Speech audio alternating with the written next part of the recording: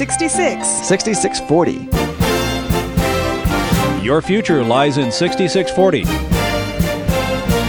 66 books by 40 authors, and yet we now discover it's an integrated message system from outside our time domain.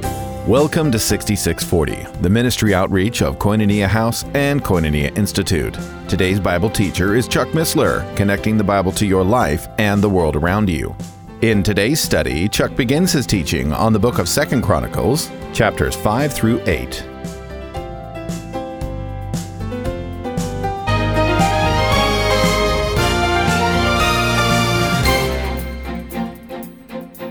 Let's start. Let's bow our hearts for a word of prayer.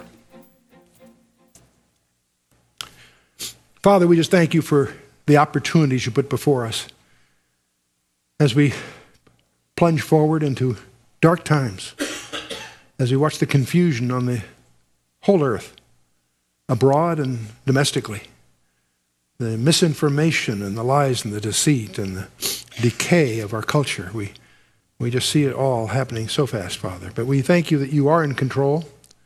The things are happening just as you have ordained them to. So we do pray, Father, to make us ever more sensitive to what you'd have of each of us in the days ahead. We thank you for this time when we can meet in peace and safety and to open your word. And we just pray that you would indeed open your word to our hearts and lives as we commit not just this evening, but ourselves into your hands in the name of Yeshua, our Lord and Savior, Jesus Christ. Amen.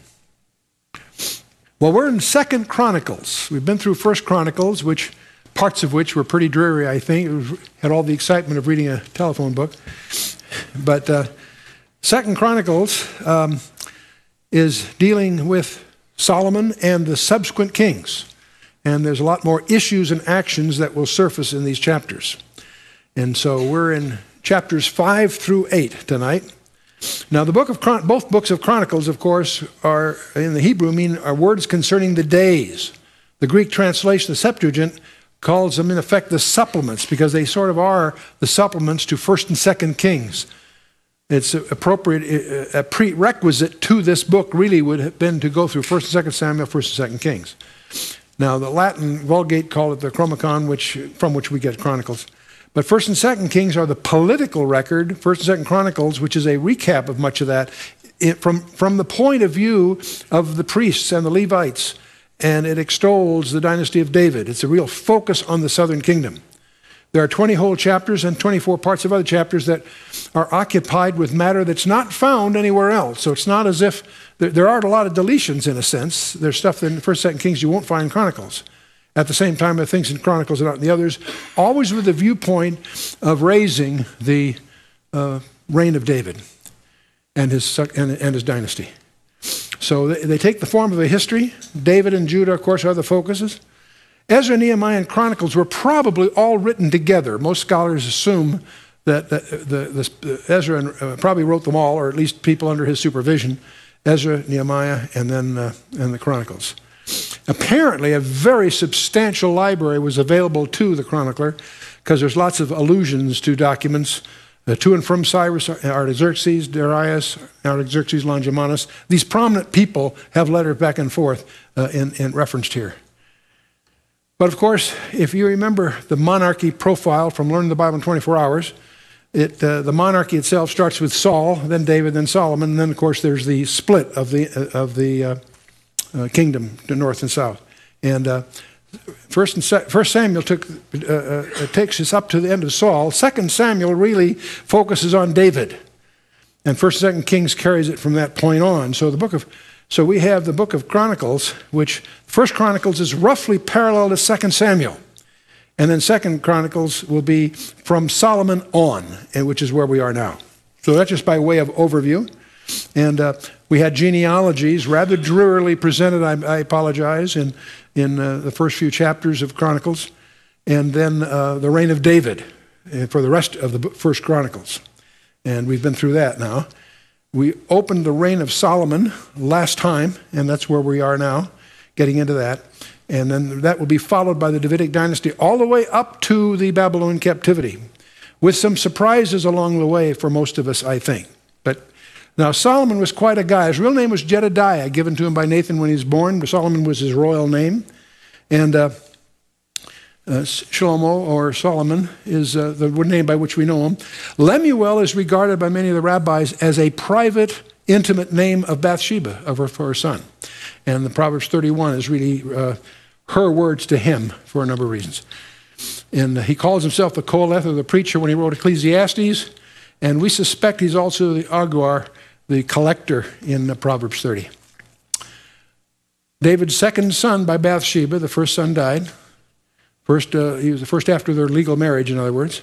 Probably born about 1035 BC. Remember, we're BC, the numbers will go down as we go forward in time.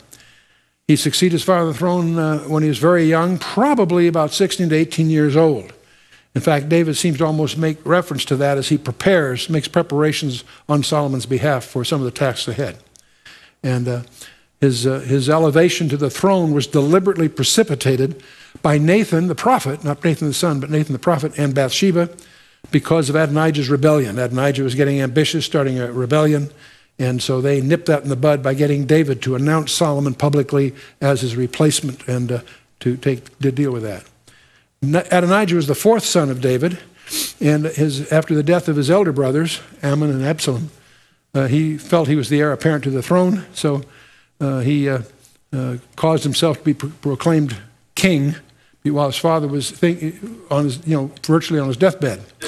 But Nathan Bathsheba induced David to give orders that Solomon should at once be proclaimed and admitted to the throne. But he did that very publicly to nail that down. And so Adonijah fled, took refuge at the altar, and he received a pardon from Solomon, because on the condition that he shows himself a worthy man. You'd think that some learning would have taken place, but he tried again afterwards, a second attempt, and then was seized and put to death. So much for Adonijah as far as we're concerned here. 1 Kings 2 deals with all of that. And Solomon probably would have spared him again, except he had his own incestuous and treasonous desire to have Abishag, his father's concubine. She was probably the person in the opera called A Song of Songs. But in any case, he apparently spared the rest of his brothers who had joined Adonijah. So he was a very forgiving guy, especially in those early years. Abiathar was banished to Anathoth for treason. That fulfilled a prophecy on Eli, 2 Samuel. This all, again, back in early 1 Samuel. Joab, the murderer, was put to death because David told Solomon to take care of that. And a number of these others were cleaned up in accordance to David's instruction to Solomon. All the way through some turbulent times, he has very reverent dutifulness to his mother. So Bathsheba and Solomon were very close, and that seems to support the conjectures about Proverbs 31. And so David gave the parting words and gave him all these instructions before he died. And Solomon, as soon as he settled his affairs and took over, the first thing he did is create an alliance with Egypt by marrying the daughter of the Pharaoh. And strangely enough, she's the one that's favored in a number of ways, but you don't read much about her in the text. And the latter half of Solomon's reign was clouded by idolatries. He first is very tolerant. He married a lot of women, primarily for political reasons, alliances and so forth. You generally don't go to the war if your daughter is queen of the realm you're shooting at. So that was one of the ways that they developed peace, was through these allegiances. But then with these strange women around, 1,000 of them, can you imagine? 700 wives and 300 concubines. He becomes very tolerant of their pagan ways, but tolerance then breeds to more than tolerance, involvement. And so there's some lessons to be learned there. 7 years he took to build the temple, 13 years to build his own palace. Did the temple first. He waited 4 years before starting it, though, strangely enough. Then it took 13 years to build his own palace, which is a huge place, 100 cubits long, 500 broad, lofty roof with 45 cedar pillars, so that the whole hall was called the house of the forest of Lebanon. And that term actually appears in the text. Many people don't understand what that is. So it was a term for this huge front-end hall as part of the royal palace. And the porch of pillars and so forth. In front of this again was the hall of judgment, or the throne room. And the side of this was set up as an apartment for the queen's consort, the daughter of the Pharaoh. And typologically, though, many people don't study Solomon as a type. We're looking here at the sod, or the mystical side, or the remez, maybe, the allegorical side of the tale. And as you know, Hebrew hermeneutics tends to put a big emphasis on patterns and typology. And Solomon is characterized throughout his entire life by sixes. 6 lions on either side, and 6 of this and 6 of that, all the way through. His salary we'll encounter in the next session is 666 talents per year. That's huge, but it's also, the number itself is provocative. The seal of Solomon is a mystery. What we think of the Magen David, the shield of David, that is a symbol of Judaism, can't be traced earlier than about the 14th century AD. And there is some scattered fragmentary evidence that many centuries earlier, that same symbol that we now associate with the state of Israel was known as the seal of Solomon, and it was an occultic symbol of the mystics. And so good sound information is hard to come by, but some of that is very suggestive. It's interesting that Solomon in the Scripture, in the New Testament, is always in a diminutive sense. Lilies, in all Solomon's glory, he wasn't arrayed as nice as a lily. In other words, he's great, but not quite great enough, is the way his term is used all through several occasions. And so that gives you a sense that the Holy Spirit may have a sort of a subtle agenda regarding Solomon.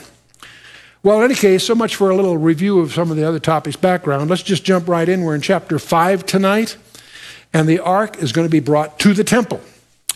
And thus all the work that Solomon made for the house of the Lord was finished. In the previous session, we saw him build the temple in all its majesty, a majesty that has never been equaled.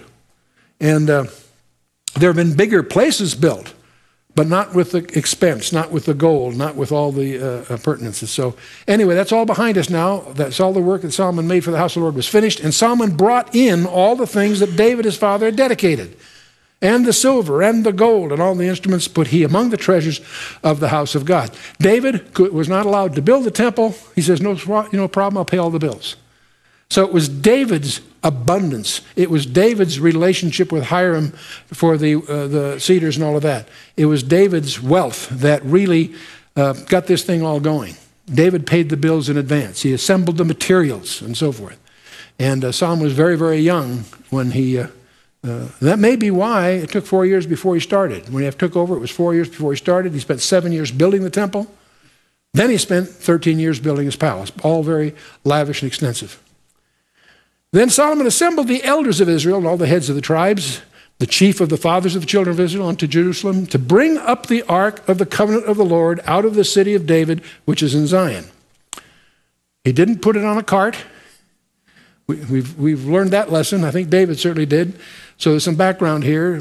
Solomon obviously followed the Levitical practices, which was that not just a Levite, a family of Kohath had to bear it on their shoulders and so forth. Wherefore all the men of Israel assembled themselves unto the king in the feast, which was in the 7th month. Now the 7th month on the religious calendar is the first month on the civil calendar. And it's the month. Now we've just plunged into the feasts of Israel. The spring feasts are in Nisan: the Passover, the Feast of Unleavened Bread, and the Feast of First Fruits. 3 feasts in the first month of the religious year, which is the 7th month of the Genesis calendar. But the first month of the Exodus calendar. Remember, in Exodus they got a second calendar, making Nisan the first month, all built around Passover.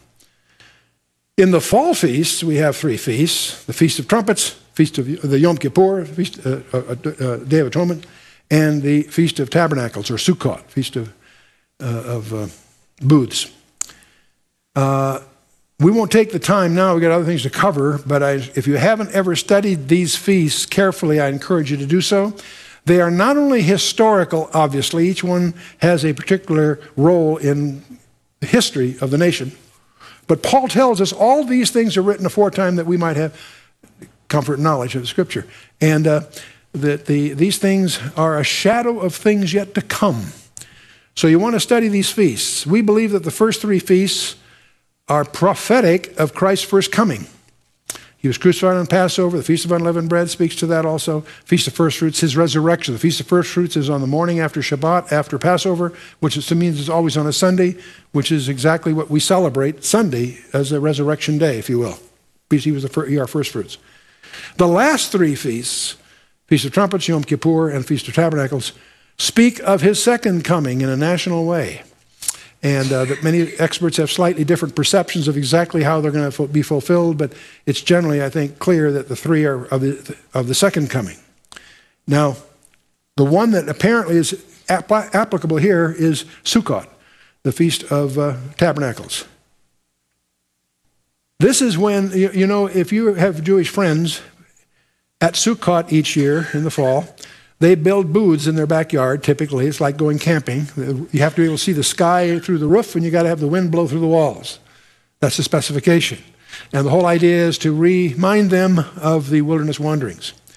But the climax of the Feast of Booths is when they leave their temporary dwellings to go back to their permanent dwellings. And that's exactly what Solomon is doing here with the ark. It's leaving the tent, the tabernacle, to go into the temple, its permanent dwellings. And it was intended, in concept at least, to be its permanent dwelling. This is when the ark is brought to Jerusalem. Also in Matthew 17, we have the transfiguration. And you may recall that Peter, sort of at a loss for words, said, gee, maybe we should build three, because Elijah and Moses were appearing there also. Let's make three booths. And the fact that he makes that remark caused some scholars to infer that probably that was about the time of, it may have occurring at the Feast of Sukkot. There may be a linkage there of calendars. But that's conjecture, but interesting. But what everybody fails to really analyze adequately in my mind is this very strange feast between the first three and the last three. And that is the Feast of Weeks, the Feast of Shavuot, the Feast of what we sometimes call Pentecost. It's the strangest feast of the bunch because it's the only occasion in the Old Testament where leavened bread is used. And it has a Gentile flavor. Now, Feast of Weeks is exactly when the church was born. It was literally on the Feast of Weeks, Feast of Pentecost, Acts chapter 2. And so the Feast of Weeks many scholars who recognize that feel it was fulfilled in Acts chapter 2. What they overlook is that there may be a second fulfillment because of some possibilities. I'll leave you to check that out on your own. But I do want you to be sensitive to the calendar. As we go through Chronicles, we want to pick up some broader insights. In Genesis chapter 1, verse 14, it says, God said, let there be lights in the firmament of heaven to divide the day from the night, and let them be for signs and for seasons and for days and years. Now, the word for seasons in the Hebrew is hamoyadim. It really means not seasons, but the appointed times. So God has set up the cosmos, if you will, to keep track of appointments that he has set up, strangely enough. And it turns out that if you know your Jewish calendar, there are 70 of these appointed times. There are 52 Saturdays, as we would call it, or Shabbats. There's 7 days of Passover, which includes the related feast days of that involved. There's 1 day of Shavuot, the Feast of Weeks, or Pentecost. There's Yom Teruah, which is the Feast of Trumpets. It's celebrated 2 days now, but that was a rabbinical addition later. Yom Kippur is a day, obviously. There were 7 days of Sukkot, the Feast of Tabernacles, and there's a day of assembly following that. So every Jew knows that there are 70 appointed times. Now, what makes that interesting is if you take the term hamoyadim and you have the computer analyze, you would expect by the statistics of the letters that you'd find that cluster of letters come up randomly about 5 times in the 78,000s of the letters of the book of Genesis. That would be your statistical expectation. What's rather startling is that it only occurs once in Genesis. That's conspicuous in its uniqueness. But what makes it even more provocative, it's at an interval of 70, an equidistant letter sequence basis, and it's centered on Genesis 1:14, the word hamoyadim in the text. That's a combination of events that defies being rationalized away by accident. It'd be using switching theory. It would be the chance that this would happen by unaided chance is about 70 million to 1.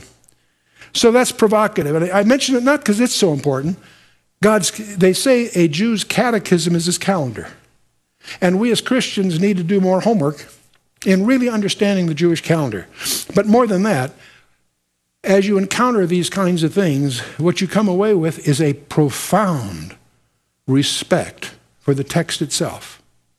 Because if you changed one letter in the book of Genesis, this wouldn't happen. You begin to realize that God gave the Torah to Moses letter by letter. And because there's hundreds of these kinds of examples. Let's move on.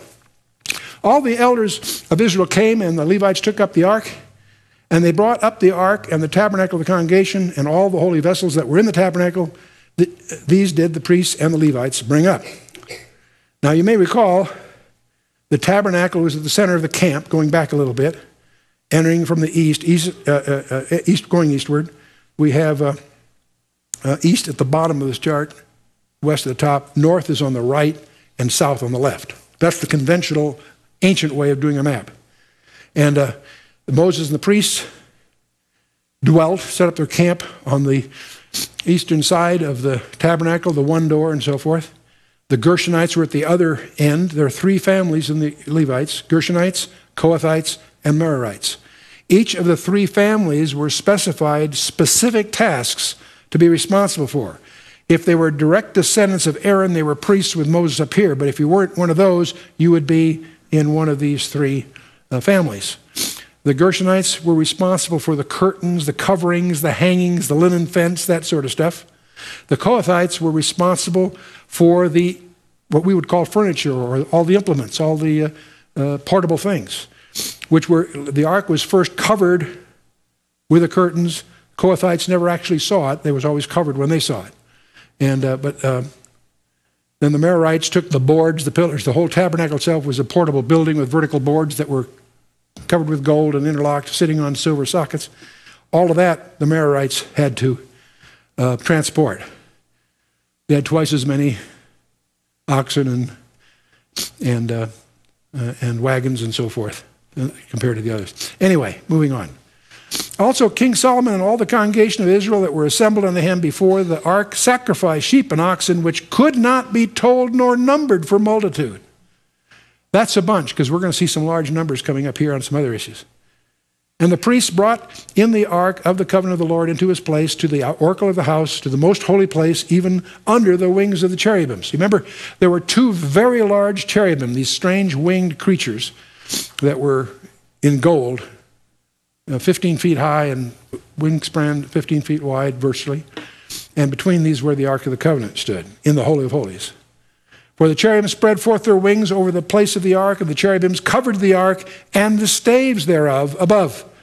And they drew out the staves of the ark, that the ends of the staves were seen from the ark before the oracle, but they were not seen without. And there it is unto this day. So they took the staves out. What's the point of that? The whole concept is the Ark of the Covenant was to move no more. It was through wandering the wilderness. It was now at its permanent home. It's equivalent saying it is finished. It's permanent. It's basic. It's established. The Ark speaks of Christ. Everything in the tabernacle, every detail speaks of Christ. The Ark, no exception. Basically, it's saying that it's a way of saying Acts 4:12. There will be no other way of salvation. It's done. And he's also our Sabbath rest. You might read the Epistle to Hebrews, chapter 4. He is our rest. And thirdly, he is now preparing a place for us. And that's what John 14, verse 2 and 3 and following deals with. They drew out the staves of the ark. That is sort of underscores that it's intended no longer to move. Now, because of their lack of faithfulness, it will move. And we'll talk a lot about that later on in the book of 2 Chronicles. We'll show you some things that most scholars have missed in the text itself about the ark. Then verse 10 says, there was nothing in the ark save 2 tables which Moses put therein at Horeb when the Lord made a covenant with the children of Israel and when they came out of Egypt.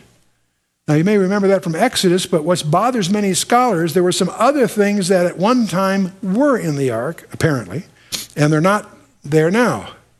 When we read the book of Hebrews, chapter 9, The writer of Hebrews points out that, speaking of the Holy of Holies, after the second veil, the tabernacle, which is called the holiest of all, which had the golden censer and the ark of the covenant overlaid round about with gold, wherein was the golden pot that had manna, and Aaron's rod that budded, and the tables of the covenant.